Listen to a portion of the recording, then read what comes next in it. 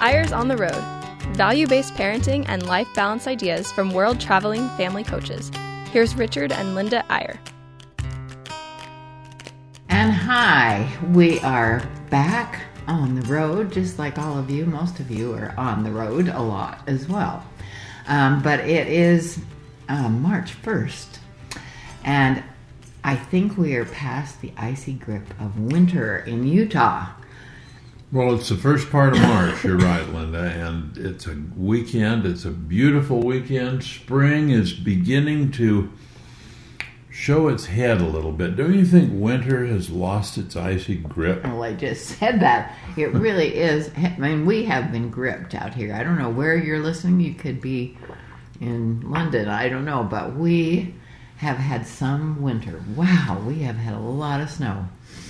And it's just good to be with you on Eyres on the Road. We're going to have a great show today, Linda. We're talking about something that's really one of my favorite subjects in the whole world. We'll expose what that is in just a moment. But first, we need to tell you that we had quite a night last night. We have a grandson that plays on the BYU volleyball team. And BYU volleyball, for those of you who don't know, is pretty great. I think they've won the national championship either 3 or 4 times, and they've gone to the Final Four among Division I schools. Over and over. Like the last 4 years, I think, they've gone to the Final Four. And so they're really playing well, and they were playing Stanford last night, so we made the trek down to watch, and what a game. Oh my goodness, it went to 5 sets, and they were down in the 5th set 14-12, and the final set, as you volleyball aficionados may know, that the final set goes to 15, so they were down 14-12. It looked dark. It looked like Stanford was going to win. The Stanford reserves and bench were jumping up and down, almost starting to celebrate, and then BYU came back and won it. Oh man, that was 16-14. No, 17-15. Yeah. So what a game! It was amazing, and our grandson is redshirting this year actually, and so he was out there cheering. I don't know how they do that. They never sit down; they just cheer the whole game. But the crowd, wow! I've never seen a crowd like that. I'm sure those poor people that come in from outside to play volleyball. You know, here's what's great. A little insight for you, loyal Eyres on the Road listeners. This woman sitting next to me grew up in a family where Linda's mom was one of the greatest sports fans of all time. And athletes. She was a volleyball player. Athlete, yeah. And, you know, she played volleyball into her 80s, right? Oh, yeah. And sometimes she'd lose her wig when she went up to make a smash. And she would not even care. She would just swoop it up and put it up in the post and keep on playing until they won. So growing up with this mother who would leave church meetings to get the game. And here's this Linda, this violinist Linda, this cultured, beautiful young lady who had absolutely no interest in sports. But I want to tell you, this woman right here, Linda Jacobson Eyre, has become a great sports fan. And she did it naturally, first of all, by watching all of our kids play sports. Wow. And now the grandkids coming along. And I'm telling you, she used to drag me to concerts all the time. And now I've sort of taken up that role, and Linda drags me to sporting events. So it just shows you things can change over time. Oh man, it has really changed. I mean, if you can't beat them, join them. You gotta do it after you've had all these kids playing basketball, and now our grandkids are all playing volleyball. It's taken over the world. Well, we've probably talked about volleyball enough, but we really had a wonderful time last night. It was great, and some of our family was there. It was great. So now we're going to reveal to you the topic for today's show. And it won't sound near as exciting when I announce it as it's going to turn out to be, because it's really an exciting and important subject. And the name of the show is Setting Relationship Goals. Now, oftentimes relationships and goals don't go in the same sentence together. because Right. we all think of goals as achievements, not relationships. We think of goals as making a certain amount of money, or finishing a course in school, or getting an A, or getting a job, or reaching a certain level of performance, or getting our time down for the marathon or whatever. And all those things are achievements, and they're good. They're wonderful things, and goals are important for achievements. And people tend to set goals in sequence, like if I want to earn this amount of money in 5 years, then I need to earn this much in 1 year and this much in 2 years, and it's like a stepping stone. It's like a goal, and we always seem to identify goal setting with achievements. But what about relationship goals? Don't we all agree that the bottom line is that relationships are more important than achievements? So why are most of our goals having to do with achievements rather than relationships? Linda, I ask you that question. Why is it? That's a hard one. And I think the answer is that we just haven't thought much about it. It really is. I mean, I've lived with you for almost 50 years now, so I know all about this. I've listened to this for a long, long time, and I agree that you really do need to work on your relationships. In fact, I think it's maybe harder work than the work we do outside the home. And we don't always think about that. I think there are so many messed up relationships in the world, and part of it is that just we don't think about it often enough. We just don't focus on it. We need to focus more on relationships. Now, I tell you this, if you really think about what a relationship is, or what a goal is, there's really no reason why goals can't work as well for relationships as they do for achievements, because in its lowest common denominator, all a goal really is a clear mental picture of something the way you want it to be in the future. Just a fix or an image or a list or something that says this is how I want it to be at this point in time.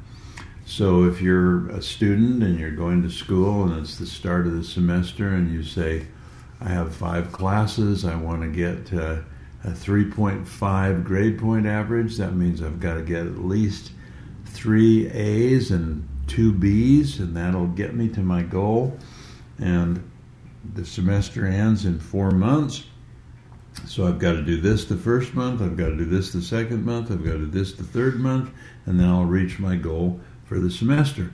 So we set these kind of goals and we plan and we work toward them. And plans are very hard to set without goals. Once the goal is set, then you begin to plan and figure it out.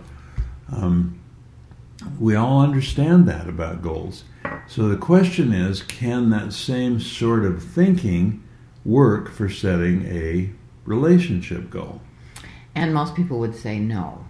But I think you have a very unique way of doing this, and I hope that we can talk you into thinking about this today, because it really is essential. And I mean, it doesn't have to be just with your spouse or your children. It can be with friends. It can be with your parents. It really is a thing that helps you focus. It really helps you think about, what is my relationship like with this person? I need a better relationship with this person. And that could mean your spouse, that could mean one of your children, like you say, Linda, that could mean one of your friends. And so usually when we turn to relationships, our goals become far less specific and far less effectual than when we're thinking about achievements. Let me try to illustrate that. I used to interview people for work and so on, and I would say to them, okay, tell me some of your goals. And they would say, well, here's my financial goal, and here's the 5-year plan, and here's how I want to pursue it, and so on. Here's my career goal, here's my student goals, my academic goals, whatever. And they were pretty good at it. And then I'd say, well, can you tell me a little about your relationship goals? and they would say, and this is actually where we got thinking about this years ago, and the typical response was, well, what do you mean, relationship goals? I would say, well, are relationships important to you? Oh, yes, they're the most important thing. Well, what are your most important relationships? Well, with my spouse and with my children and with my parents, who are a little older, and with my friends. Okay, well, do you have any goals for those relationships? And there'd be like a long silence, and then people would say something like, well, sure. Well, yeah, I want to be a good husband. That's my goal. Well, what about with your children? Well, I want to be a good father. So that's your goal. Yeah, that's my goal. Well, that would be a little like having an achievement goal that said, I'd like to earn some money, or I'd like to do well in school, or, I'd like to get a promotion. I mean, a general goal like that would not achieve very many results. And in achievement areas, and you'll see we're just contrasting this interesting dichotomy or this interesting paradox or juxtaposition, if you will, between achievements and relationships. And in a relationship goal, we need to be as specific as we are in an achievement goal. Right, honey? Because if the goal's not specific, it doesn't motivate action. Right, and you are the master of this, I have to say. I mean, really, this man that I'm sitting by here used to go out running all the time, and he had specific things that he thought about in our relationship that he wanted to do, and he'd run these words through his mind, and that's probably why we're still married today. Well, we're going to get to that in the second half of the show. We call that the BF program, the BF program for programming your mind, and that stands for Benjamin Franklin. We'll explain that in the second half of the show. But I want to also just hammer this point, Linda, that there's no reason that relationship goals can't be as specific as achievement goals. But here's a big but.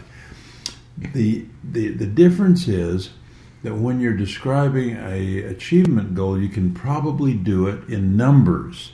I want to earn this amount of money. I want to get this percentage of the work done. I want to, accomplish this level, and it's all quantitative, and you can set it up with shorter term goals. The only difference is that with a relationship goal, you deal more with words, more with descriptive words. So think about this, and we'll get into more detail in the second half of the show, but the idea is, why can't you, if you have a goal to be a better spouse or a better parent, why can't you be very specific? Why can't you say, it is now 2019, I'm going to set a 5-year goal, and by the year 2024, I'm going to describe in writing, in words, the relationship I'd like to have with my daughter, who's now 8. So in 5 years, she will be 13. So I'm going to describe my relationship with my daughter as a 13-year-old. Maybe I'll do it by writing a little story. Maybe I'll say we're at the zoo together. We're talking to each other. Here's what she's saying. Here's what I'm saying. Here's how I feel about her. Here's how she feels about me. She's 13 years old.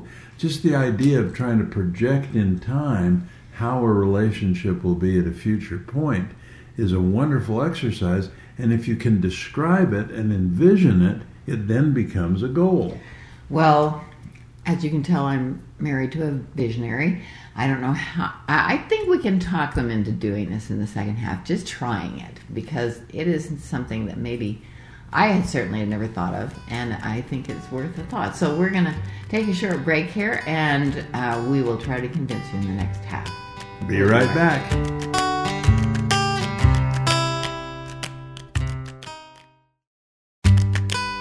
Welcome back to Eyres on the Road. Here's Richard and Linda Eyre. And we're back.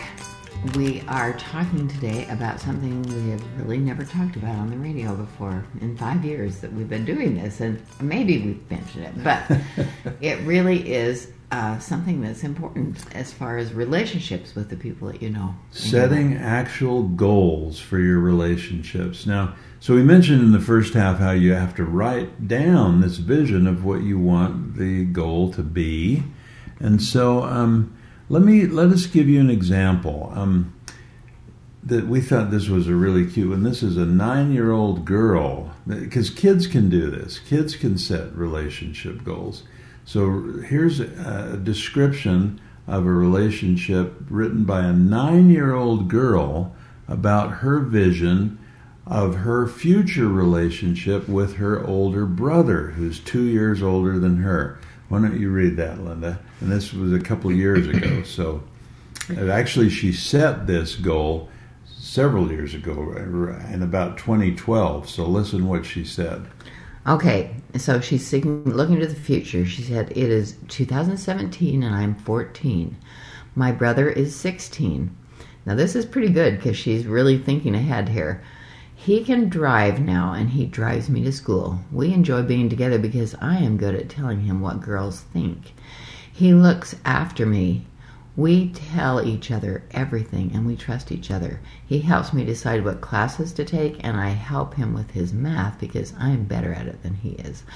We are each other's best friends. Now, isn't that awesome? If a little girl, if a 9-year-old girl can set that kind of a relationship goal, then imagine what you could do as an adult if you're projecting a 5-year thing, how you want your relationship with your spouse to be, or with one of your friends, or with one of your children.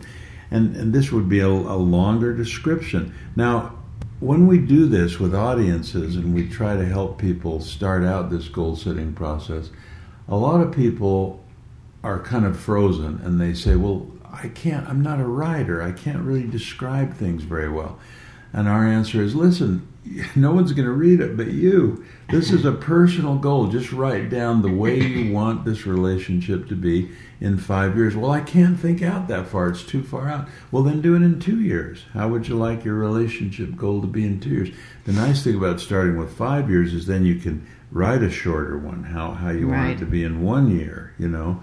And then the next objection people have is, well, I don't want to do that. I don't want to describe this future relationship and then when I actually get to it in 5 years, I'm going to read this and I'm going to say, oh, dang it, I don't want to set unrealistic. I don't want to describe this perfect, wonderful relationship and then I'm never going to get there. It's not going to be that easy.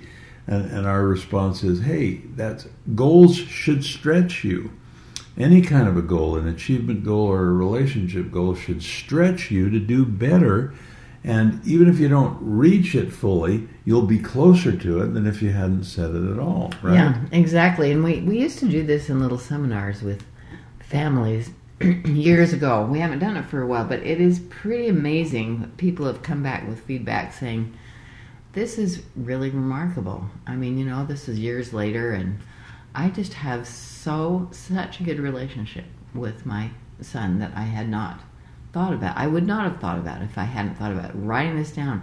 I mean, it was work, and I thought, this is crazy, but it really is amazing what can happen with a relationship if you do it. Well, the very nature, of course, of a goal is that when you have set it, when you've really worked on it, it really does become something pretty powerful. Well, and I'd like to, I mean, this is a little bit of a caveat, but I was sitting one day thinking about I have a brother who was never lived with us because my mom and dad were married a second marriage. My mom was 38 when she got married for the first time, and my dad was 53, and his wife had died of cancer and so on. But he had this little family before I ever knew him. I mean, before I came into the family.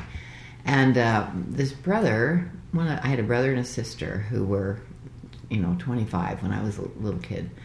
And he was an alcoholic. And he had a really hard life, and I didn't know much about it, except he'd come once in a while to my dad for some money, and I didn't know what was going on at all. And then he died as an alcoholic.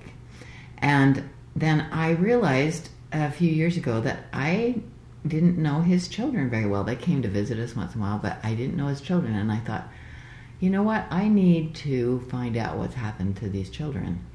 I really want a relationship with them. They are part of my family.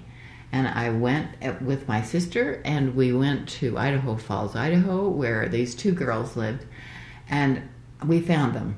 And it was a remarkable experience. I mean, one had emphysema from smoking all their life, one has fetal alcohol syndrome, but they had such a lovely relationship with each other, and we have kept in touch with them now for 5 years. I was going to say, you've kept up that relationship with them. Yeah, we have. It's amazing. It's made my life more meaningful because they are just so dear. This one daughter, and I think of them as little girls, but they're 60 and 62 now. But she writes to me every month. And it really is quite a remarkable thing. But it was because I thought, I need a relationship with these kids. So this can extend out every which way. I mean, it doesn't just have to be family. I'm so glad you mentioned that, Linda, because part of this whole relationship goal-setting process is sitting down and thinking about who you want to have a relationship with and which relationships really need improvement. And of course, They all do. I mean, we can improve all of our relationships, but sometimes it'll be the obvious ones. Well, I want a better relationship with my spouse or my child or my parent or my cousin or whatever, or my friend.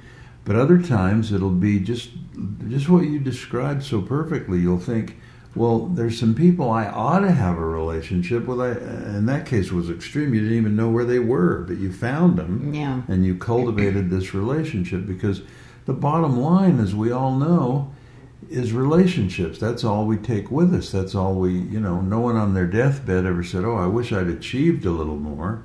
They all say, I wish I'd had better relationships, or I wish I had spent more time with the people I love, and so on.